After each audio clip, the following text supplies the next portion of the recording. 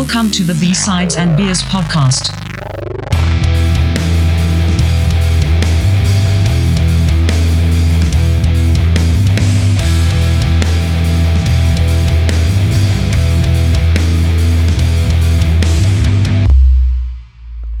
Welcome to B-Sides and Beers, episode 51. Tonight we're hanging with Darren Adam, co-founder of Cumberland Brewing Co. out of Cumberland, BC. Welcome to the show. Thank you very much. It's awesome to be here. Yeah, thanks for joining us, and I appreciate it. Yeah, absolutely. Darren was actually one of the first guys to answer back to us. Nice. Yeah, which was cool. When you're in Aries and, you need attention. So when people put out there that they'll actually listen to you and talk for a period of time, it's pretty much a no-brainer. Yeah. It's win-win. Yeah, definitely. Now, Dane had a chance to grab some Cumberland Brewing product. And I sure did. Yeah, maybe you can tell us about what you drank there, Dane, to start. Yeah, it sure didn't last long. So I grabbed the porter. Sorry, Darren. What's the name of the porter again? We actually, I think that one's called the CBC Porter, and it's okay. It's Caitlin's Best Concoction. Caitlin is our second brewer, and it was one of the very early recipes she wrote, and she just absolutely nailed, for me, what a porter is meant to be. But I agree. I leave it for you to tell me how it was.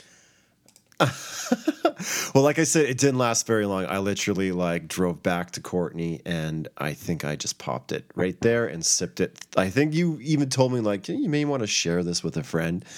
No, I deal. just casually sipped on it for the rest of the night, and it was fantastic. So I think you told me that it wasn't as bitter as most porters tend to be, if I recall. And I just found it to be extremely easy to drink. It almost kind of tasted like dark chocolate. It was really yummy. Yeah, it's sometimes they can get a little heavy, a little edgy, bitter. I like a quaffable version, and just having it almost like I'm a huge fan of dark lagers. And so having something in the ale variety that still can scratch that dark lager itch it's a 2-for-1. No doubt. Yeah. No, it was delicious. So thank you for that. Well, my absolute pleasure. And what's the percentage on that? I think it's around 5. Yeah, it's just right in that middle bracket. We tend to be in the not lighter, but lesser in that ABV zone. Even our IPA, I think is just 6.3. So we tend to have more crushable versions. We don't go overboard on the booze, except for the Imperial. Boo. That one.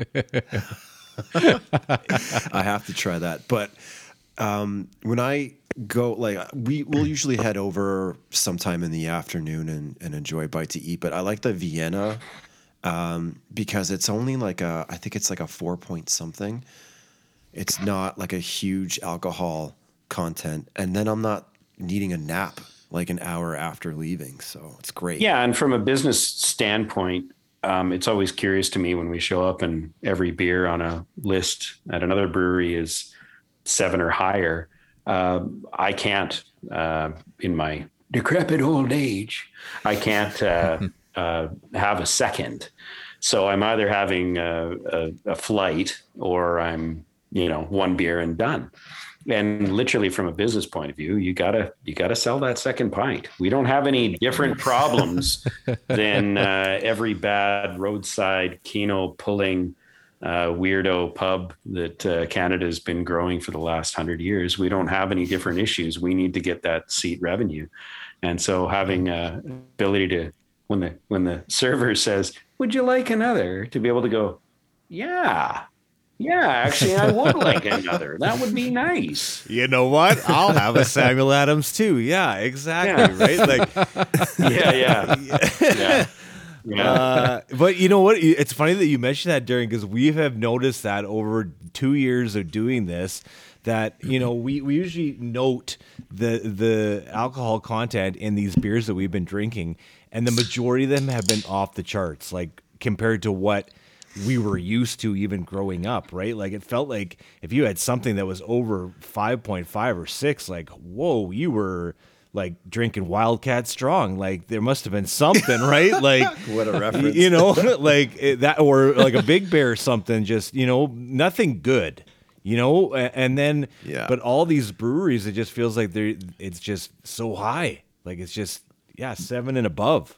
And the thing is not to take away from them. They can be really well-rounded, excellently executed beers. And if you are cognizant of the fact, you can sip it. And instead of a 25-minute beer, it's a 45, 50-minute beer. And you can still walk away without needing assistance. Yeah. But then you it's found- warm by like 45 minutes, right? Like it's, Well, it depends on where you're situated. I guess, If it's cold enough to start, it's still cold enough to finish. Yeah. There you go. Good point. So, okay, can you tell us your kind of business motto? Because you mentioned it to us in your email, and I liked it, and I don't want to misquote it or anything. So, if you could just speak to that, like, I'll kind of let you take it from there. Okay, beer is cool. No, sorry. The actual, Yeah, man. the actual, our business model is we call it a community brewery. So we think every community deserves a good butcher, brewery, and bakery. And if your community needs one, then maybe you should think about doing it. But probably not, because it's actually not that easy. It's about enhancing the community. And honestly, when I got into this, I wasn't sure what was going to be the sustaining thing that would keep me engaged. I love having a great room with good servers, value-added jobs, good food, good beer.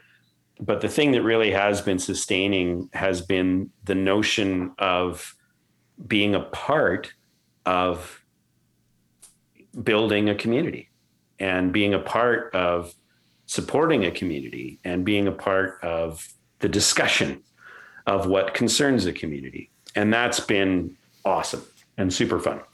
So we have actually helped my partner's husband, Michael Timchuk, and we consult for other breweries that want to copy our model. So we've helped out Twin City Brewing in Port Alberni. We helped out Land and Sea Brewing in Comox. We also just helped and are continuing to help Devil's Bath Brewing in Port McNeill. And we think that every community deserves one. So we are happy to, as long as they share the intention of our model. Most of those folks have actually started to do some distribution, which is bottling and canning. We refuse just out of the basis of the cumbersome aspects of it and the empire building and the competition. And I can go into it if you want, but it just doesn't bring me the same pleasure as you either taking a growler home and enjoying it in your own house, or even better, enjoying the freshest beer in the right glass at the right temperature in my brewery. It's the best place. Right. Yeah. And that you going back to that sense of community or the building of community, would you say that was unexpected for you before you got into this? Were you? Yeah, I'll give you the quick background. The short story is I used to work backstage to pay for my acting habit. And then I fixed small airplanes to pay for my flying habit. And now I have a brewery to pay for my drinking habit. So Perfect. In the middle there, when I was, We've got a podcast to do that. That's what we're doing right now. But there you go. Yeah. There you go. Perfect. Yeah. In the acting phase of things, there was just no connection to any community. I was moving around. I was touring. I was all over the place. In the flying around with a small airplane, I only got home for the weekends, and I spent every moment I could with my my sweetheart, and didn't really have a sense of community. I have had windows of it in my 53 years, but never to the extent that I've been able to enjoy the discussion of community with the inhabitants and visitors within Cumberland. And it's obviously a bit of a magical place. If anybody listening hasn't heard of Cumberland, I don't know what your problem is, but it's kind of on the charts right now, if you will. There's a lot going on there. It's trending. Yeah, absolutely. Yeah. And I have to say, like, Darren, your spot is such a nice, chilled. It has, sometimes you'll go into a brewery and the vibe just isn't there. Beer might be fantastic, but it's missing something, or it's just maybe something's a little overlooked. But CBC is such a dope place, and it feels like a community, like you say, and there's people who park their bikes, and there's dogs kind of sitting where the dogs sit, and there's kids running around, and it's just like a really nice place to go and chill, and you don't find a lot of those. I find I very much appreciate your comments, and that was our intention.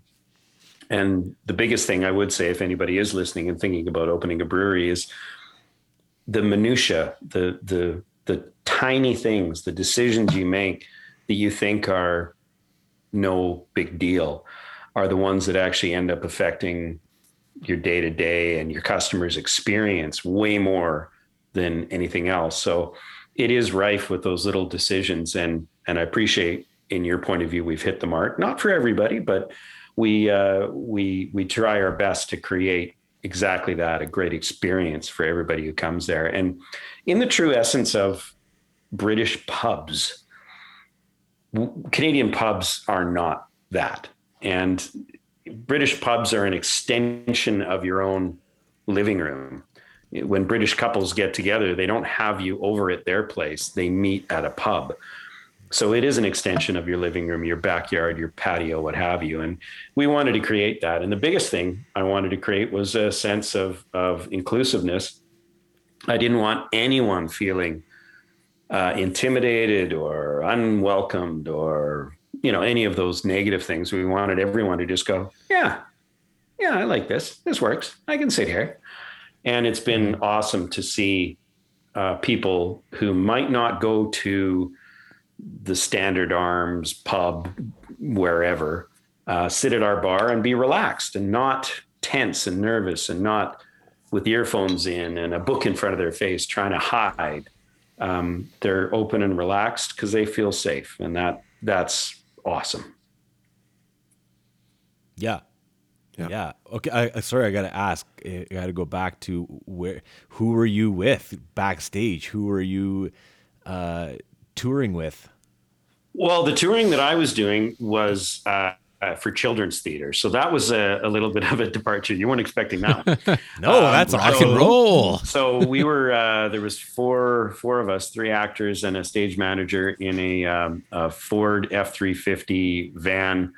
And we would drive from school to school in the gymnasiums. You might remember this as a child.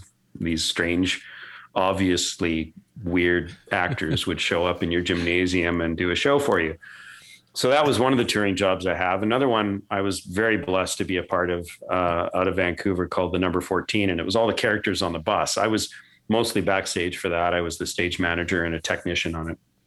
But we were all over the northeastern states, New York. I spent almost 6 months in New York over a 2-year period, and it was just awesome. It was so much fun. But as far as backstage in the rock and roll thing goes, it was mostly Vancouver and Victoria as local crew, and it's a very cool and yet wacky world. The T-shirts we used to have was backstage where high tech and low life collide. And the other one was stagehand mercenary. When the money's gone, so are we. And so I was really blessed to do that through the very late 80s, And right up until about 7 years ago, I still paid dues in both locals, and I still could pick up calls, but I find my life is overwhelmed with what's going on in Cumberland now. So I don't have enough time to go down to Victoria and work a show at the arena there. But I've got my pin on the wall. I got 30 years as a member, 30 years as a card paying member.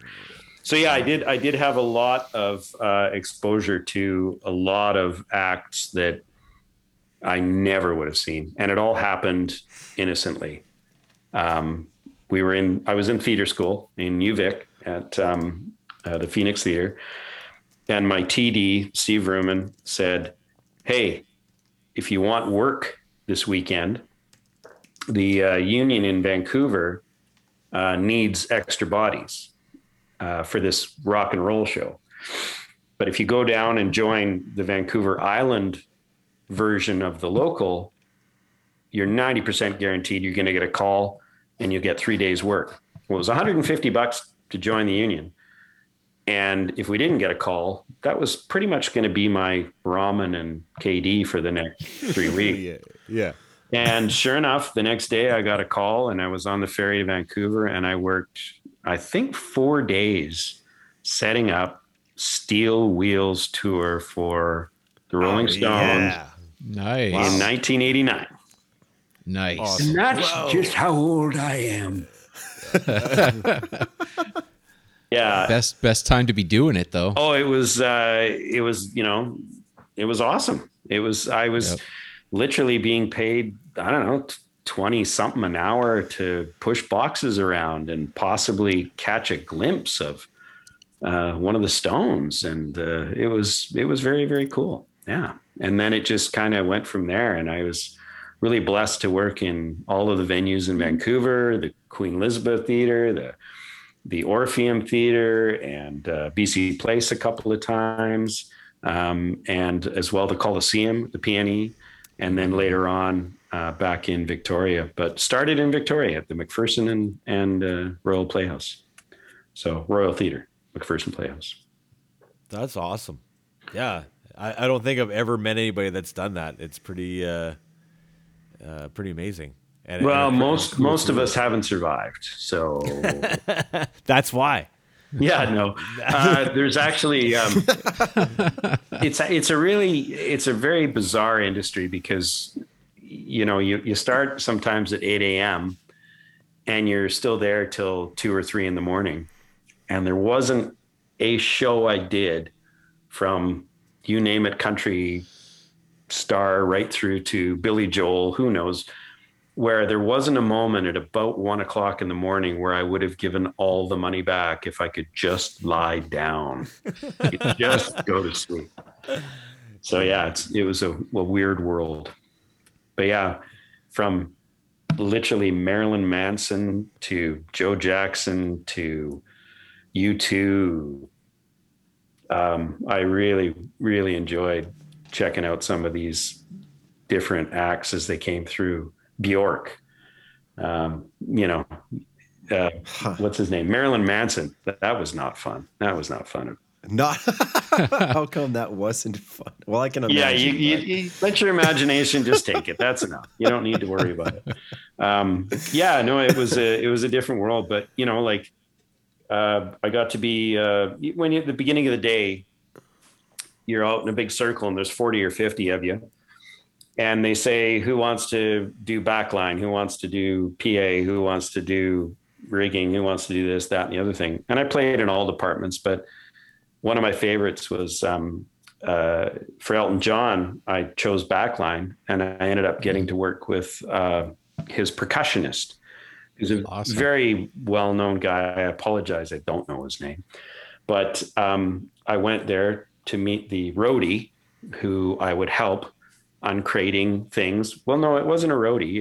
It was the guy. He did his own setup and his own teardown, and he was just such a lovely human being. And I got to spend 6 hours one day with him and learn more about him. And then I look back at the videos, and that was the guy I sat there with. And he was he just had so much knowledge and, clearly good at his job. Yeah, that's why he's rolling with Elton John. Yeah, I didn't see Elton at all, and that was fine. But I got to meet the percussionist, who was amazing. Nice. Were you able to watch many of the shows, or you just kind of did the in behind while the show was going on? A little bit of both. Yeah. Often you get a follow spot call, Yeah. and you'd be in front of house at the Orpheum. Pretty sure it was the Orpheum, or it might have been BC Place. U2, one of the early shows, and my buddy Craig got a follow spot position, and this is like 91, 90. Nowadays, you see they put the harnesses on and they have the fall arrest system, and they're still going up the wire rope ladders, but there's a lot of protection for them. Back then, it was just hold on, no harness, no nothing. And it was about, I'm going to say 70 feet up to his follow spot perch. And I was at the back of the house, and we got flown up. The motors like raised us up for the main act.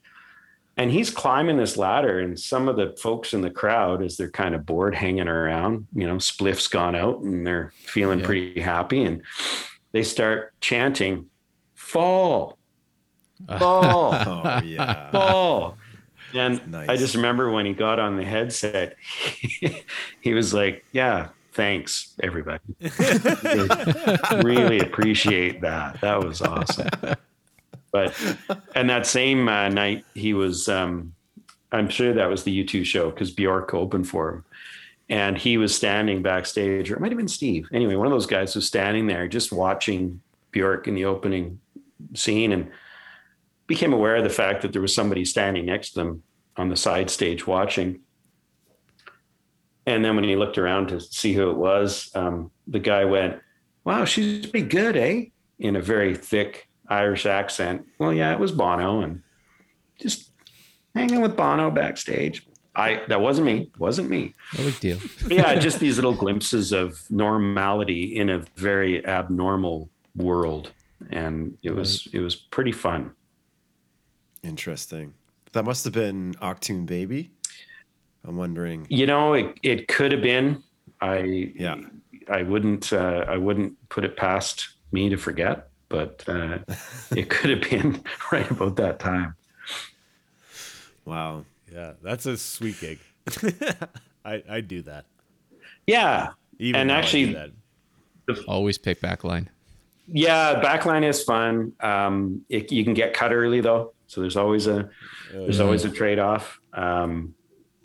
Yeah. But you're saying you wanted to shut it down by 2:00 and go lay down anyway. So if you get cut early, why not? oh man, I tell you, when you're, and in Victoria, especially Vancouver, quite a bit, but in Victoria, especially, we would be tips and tails, as they called it on a tour. So we'd be the beginning of the tour, or we'd be the end.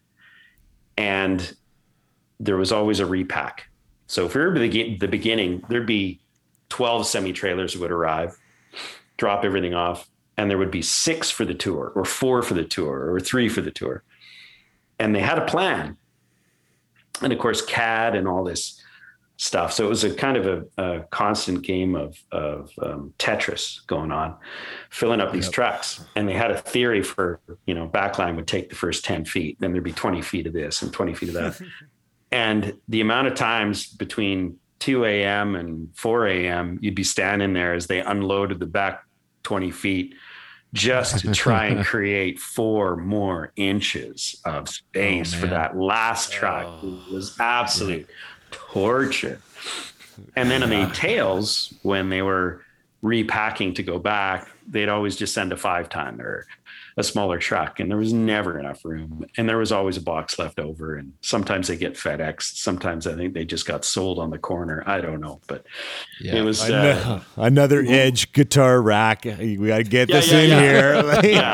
just another long delay day. pedal. Yeah, wow. Yeah, that's wild. And do you remember, Darren, like who had the most? Do you remember whoever had the most semi trucks? Oh, it was a contest for a while there for sure, but I think that actually it might have been Peter Gabriel. Huh. He had that show that was produced by I can't remember that. My theater friends are going to be laughing at me now.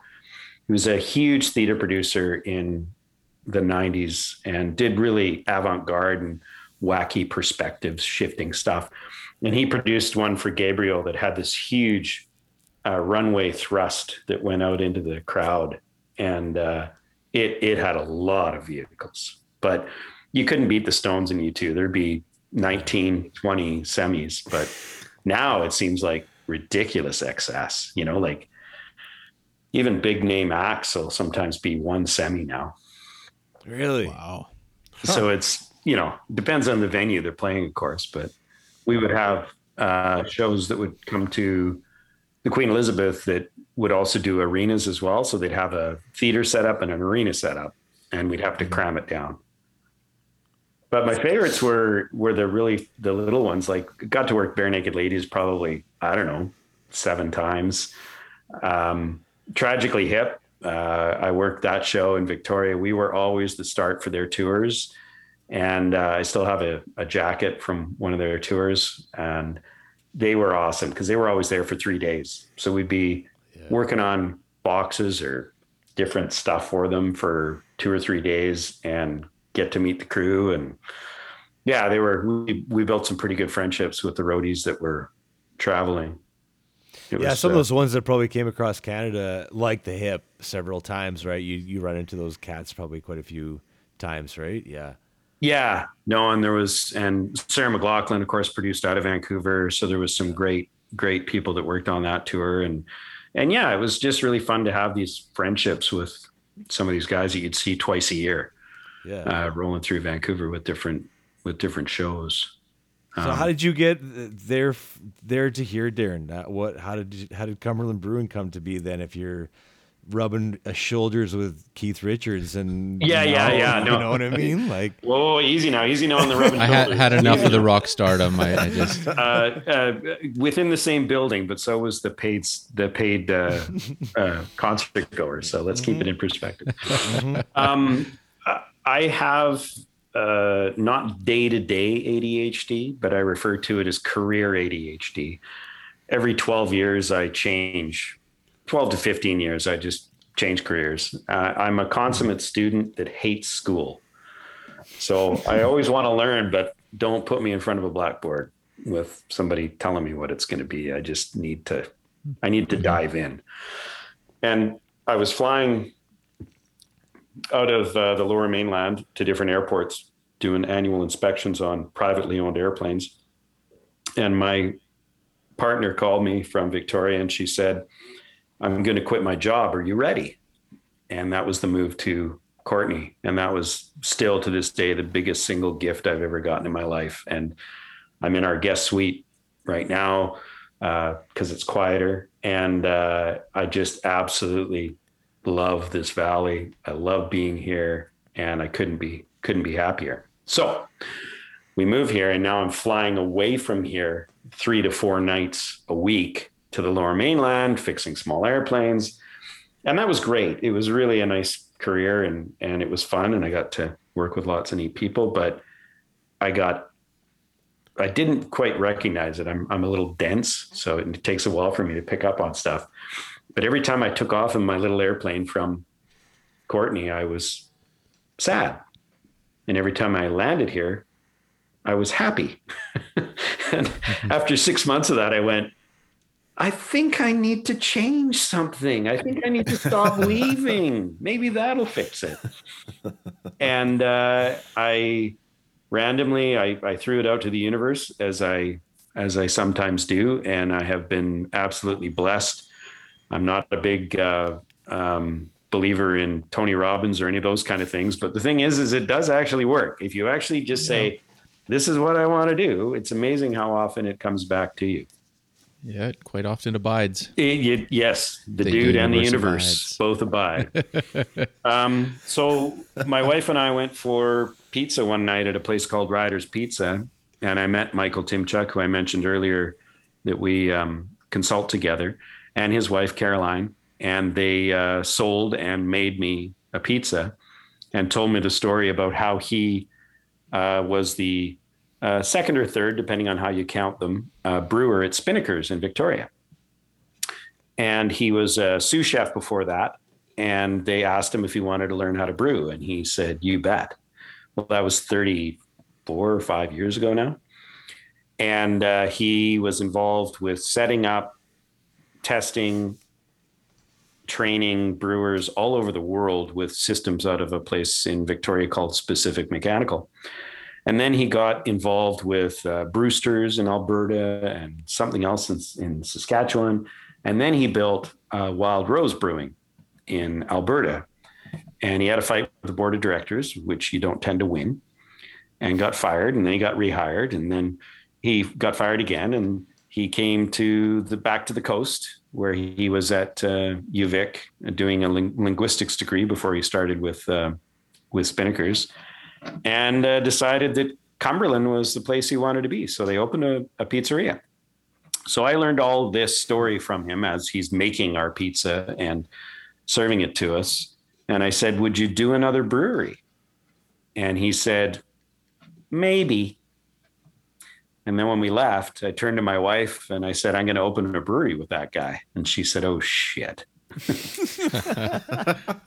And I said, "Why do you say, oh, shit?" And she said, "Well, generally when you say something, that means it's going to happen. So I guess this is what we're doing now." And she's a wine lover. So she's like, "Why can't we do a winery?" A winery. And I said, "Because we're trying to make $1 million, not start with $1 million." So yeah.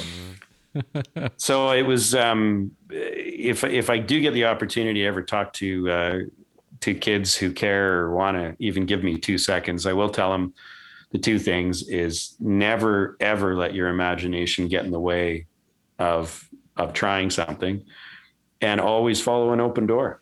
And if you follow open doors, it's amazing where they will lead. Be curious, ask questions, be engaged.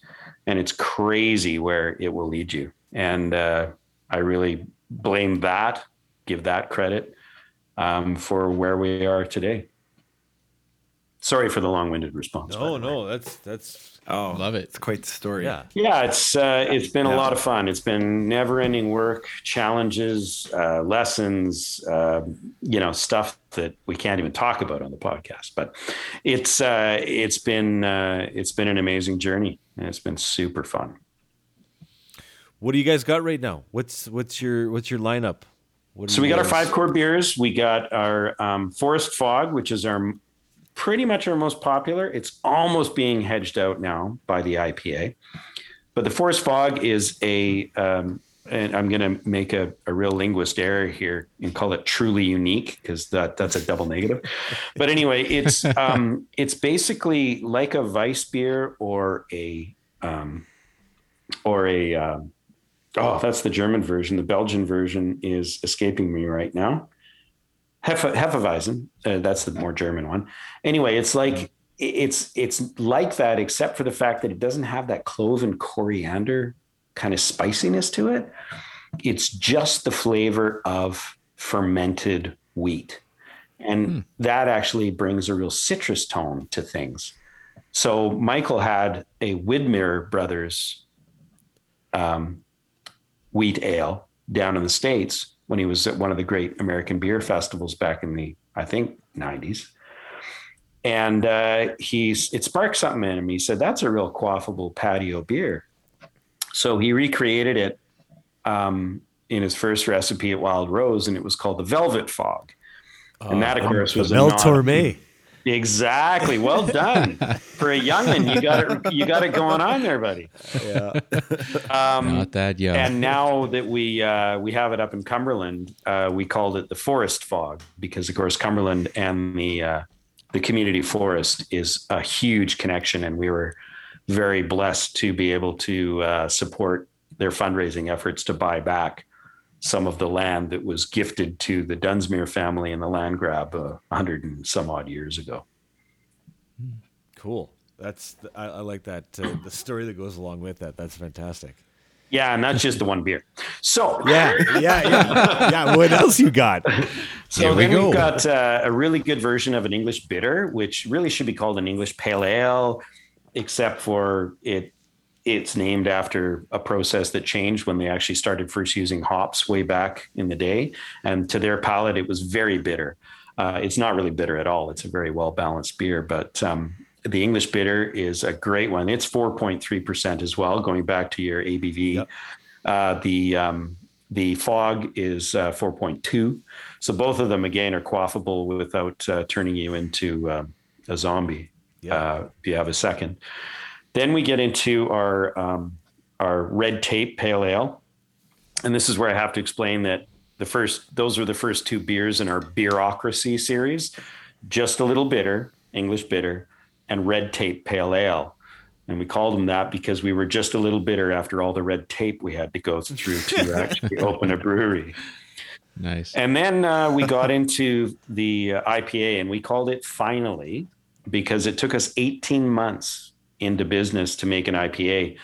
You got to remember 2014, when we opened, December 2014, so really 2015, that was the quintessential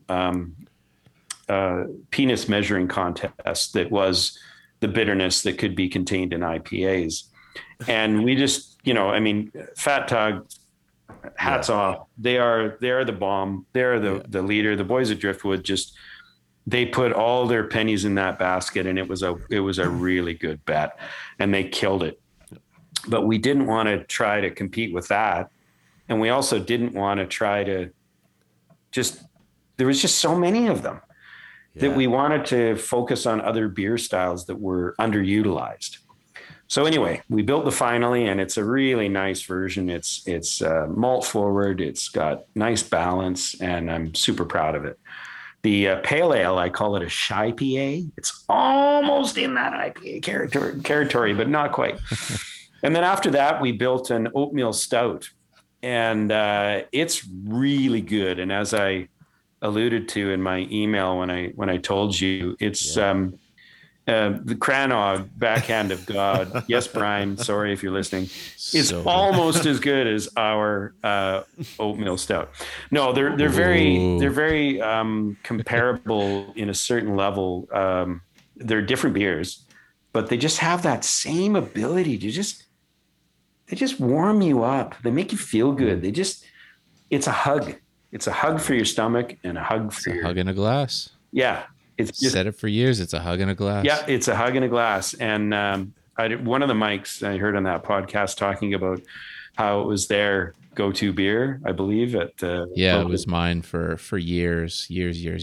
Yeah. And I mean, honestly, if there was 5 pubs, I know the answer to this already. If there was 5 pubs within literally tipping over distance from where you were standing right now, and they were all serving Guinness, and there was one pub that was a 3-mile uphill walk that was serving Backhand to God, I know which way you'd go.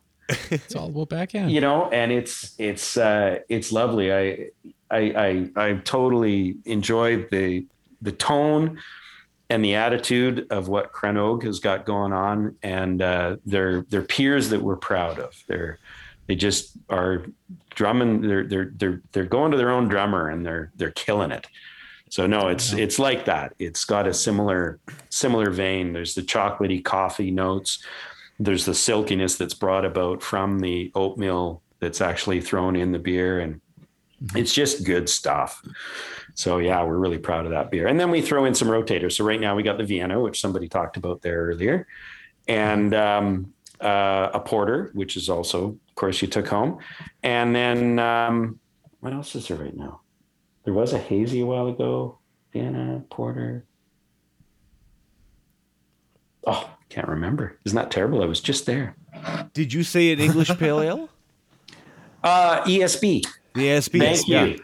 So we have our standard bitter, just a little bitter, but right now we also have an ESB on, and it's just more. It's like the amp that goes to 11. It just takes that English bitter at 7 and it just turns it up to 11. Perfect. Yeah. Just it's biscuity. It's got more, I don't know, snackability to it. Yeah. I like that. That should be on the can. You mentioned, Darren, like the IPAs, and we talked about this like even before, like last year, about how everybody was making IPAs. And obviously we weren't the only ones that noticed that, because it just, it feels like everybody has one. You know, everybody's got Or five. or five, right? And you're just like, wow, it just so many of these. So yeah, it's interesting that you started with something else, you know, and Absolutely, yeah. yeah, it's different. The very first beer that Michael made was a Dunkelweizen, so dark wheat ale. And he did that because he said, look, they're going to try what we have as our first offerings. And he said, we need to gain their trust. And that if we can do that, we can take them wherever we want to go. And it was a great idea because they were like, ooh, I don't know if I'll like that. Well, try it. You don't have to like it, but you do have to try it. And it was a great seller. And it did just that. They now, for the most part, will trust what we throw at them. And they may not like it, but they can appreciate it, that it's done thoughtfully and as well as we can do it. I think that's one of the most amazing things about a small brewery is you're able to experiment and you know, try things that people wouldn't normally try. I worked at the Church Street Tap House for a little bit, and Brian was the head bartender there, and he would always get, I mean, he had red tape on tap for a little bit, which was really popular, and a whole bunch of other stuff. And one night we were just sitting there talking about, you know, just like what you said, Mike, it's all these IPAs out there. And when you go to the liquor store, it's either a sour or an IPA. And I spent some time in Holland, and I drank a lot of Belgian beers. And I was like, I love Belgian beers. Belgian beers are some of the best beers in the world. And why don't you see any of that here? And I think, you know, having a community brewery, you know, you can try things like an ESB or something that isn't really that popular, then people might not even know what that is. But you can, you know, based on, you know, your customers' trust that you're going to deliver a good product, you can sort of expand people's palate and give them like a different, like a memorable experience with a different kind of beer. Yeah, 100%. The great story from Central City Red Racer. They made an ESB, and well, they still do, but they don't call it an ESB anymore. And the marketing department came to them and said, look, the sales of this are impossible because it's called bitter, and North Americans don't know what that means, and they don't want something that's bitter. And the marketing department said, please call it something else. It's a great beer, but call it something else. And they ended up calling it a red ale. And it's the exact same recipe. And they said, if you rename it, sales will increase by 20%. So they renamed it, repackaged it, and they were wrong. Apparently it went up 30%. Because people just didn't want to grab something off a shelf that was called bitter. In a community brewery like ours, we have just a little bitter, the English bitter. And people try it. It's again, another Tim Chuck quote is liquid to lips. If you get liquid to lips, they like it, it'll be theirs forever. Mm-hmm. And we can do that. And now they come in and they actually say, I'll have the bitters. Well, now they've actually named it something that's way more, you know, connotatively bitter. It's nothing like that, but they've actually named it that, but that's what they want. So I completely agree with you. It's wonderful to be able to, you know, say again, you don't have to like it, but try a sip, educate your palate. And you see people that slowly will engage with a braver flavor and find something a little bit stronger or a little bit more flavor or malt forward that they didn't think they'd like. I mean, we did have 100 years of yellow bubbly in this country. Yes. You know, blind taste test, a Kokanee, Pabst Blue Ribbon, Heineken, and Labatt's Gold. I don't know. Like, really? Could you tell the difference? That's what we say. Like, the this same, just like looks the same coming out as it does going in. Yeah, exactly. Yeah, and we said before you take a left at when you get into the cold zone, and you go to the Budweiser and and the rest of that, or you go to the right and you go to all the craft beer and you walk around there and lose yourself for the next half an hour, right? So But don't you think that politically speaking, you got that exactly 180 degrees out of? I wanted to do that. I did that on purpose, Darren. Shouldn't it be a hard right turn to the Budweiser? I tried to flip it on its head. I tried to switch it up on purpose. That's so pretty interesting. Although we do have to admit, with everything we've learned, especially right now with the protests in Ottawa and everything, the left and the right extremism sort of meets in the middle in a really weird way. It's fascinating to see that. Well, anytime you get to any sort of extremist, they're basically on the same page, at the end of the day. Yeah. So somebody missed an opportunity to sell a lot of Pabst Blue Ribbon. They could have killed it. Oh man, but could they get it in? Well, if you're clever enough, Drones, man, drones. If all the trucks are down, how are you going to get Paps it in? from the sky. Oh, that's everybody's dream. Everybody's dream. Yeah. So what you got coming up, Darren? What's going on this summer? Or what do you have? Are you doing another like short runs of something coming up that you can tell us about?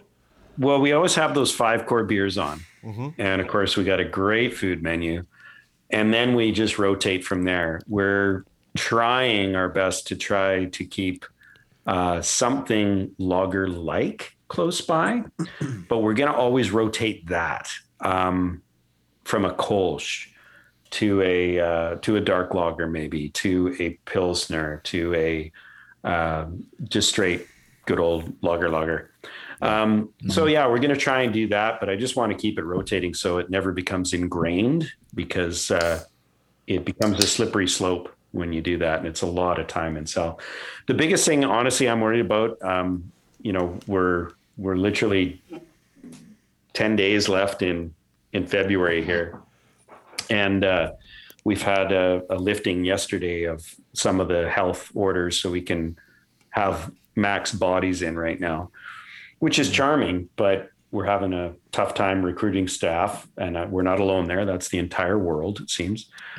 The other part is that there is a real unfurling of wings, it seems. There's people that are pretty darned happy to get out and have some fun.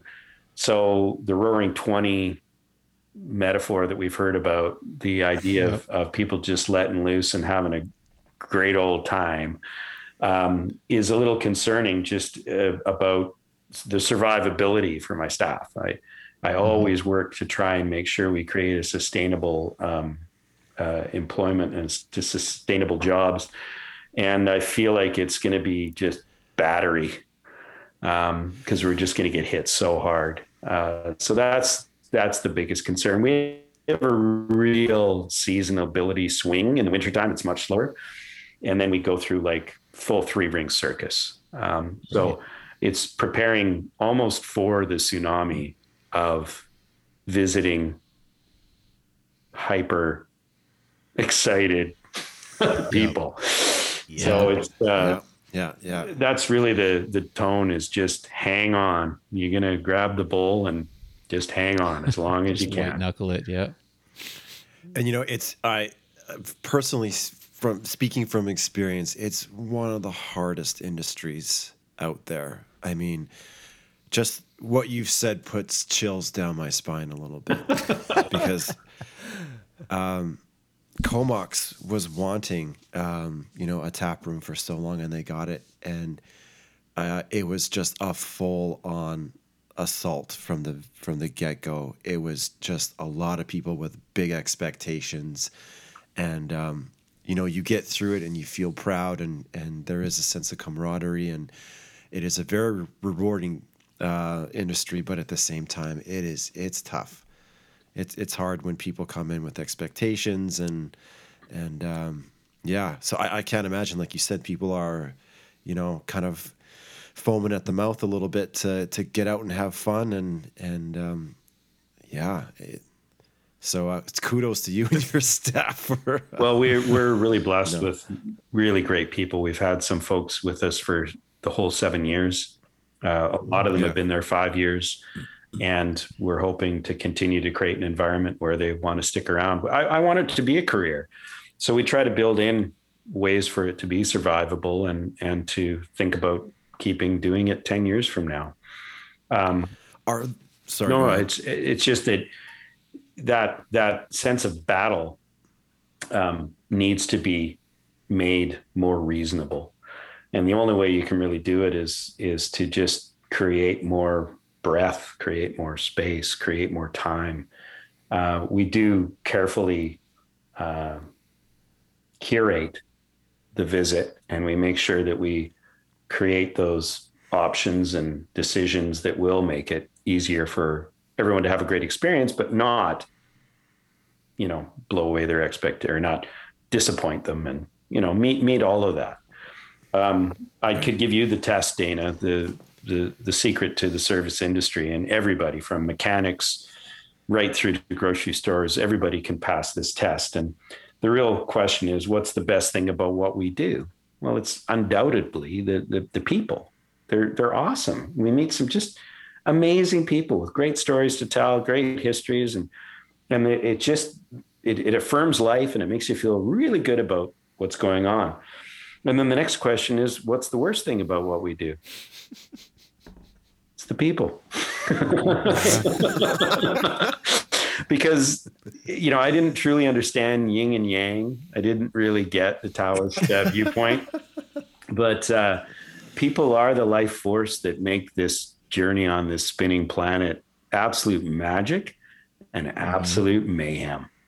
Yeah. And they giveth and they taketh away, and they create all of the joyful moments that just make you want to hug them and slug them. So it's pretty amazing. And we all have our moments on both sides of the spectrum, right? We all create those. But yeah, when you get 90%, unfortunately, you focus too much on the 10%. So we need to celebrate more of those people that just continually support and love us and are grateful, and just let the noisy people make noise. Yep. I don't know if you saw Jan Arden, who also is a great entertainer. She's more than a songwriter and a singer. She is an entertainer.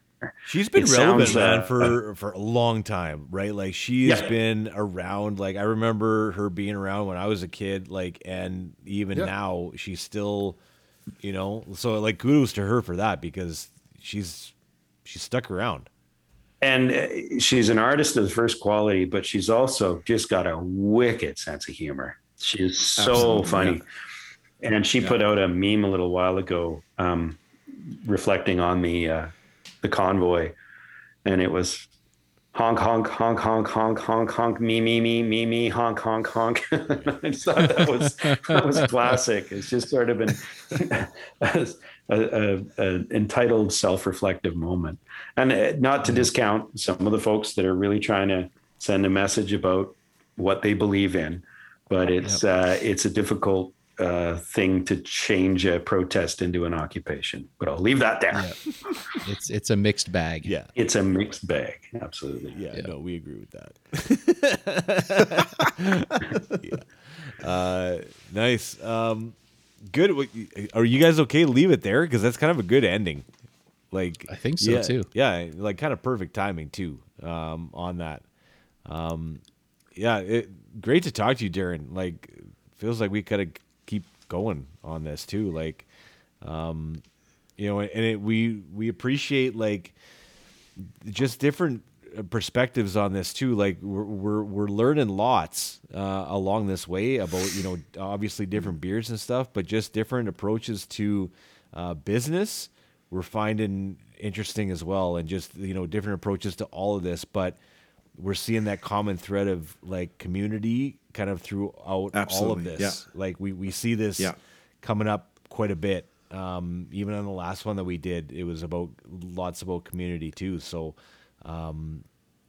it was interesting, and we appreciate it. We appreciate your time. Yeah, thank you. Absolutely. My absolute pleasure. It is they're not dissimilar worlds. Music industry, brewing industry, food and beverage. They're full of a lot of A-type personalities, guilty, who just really want to try to create something different, exciting, and fun.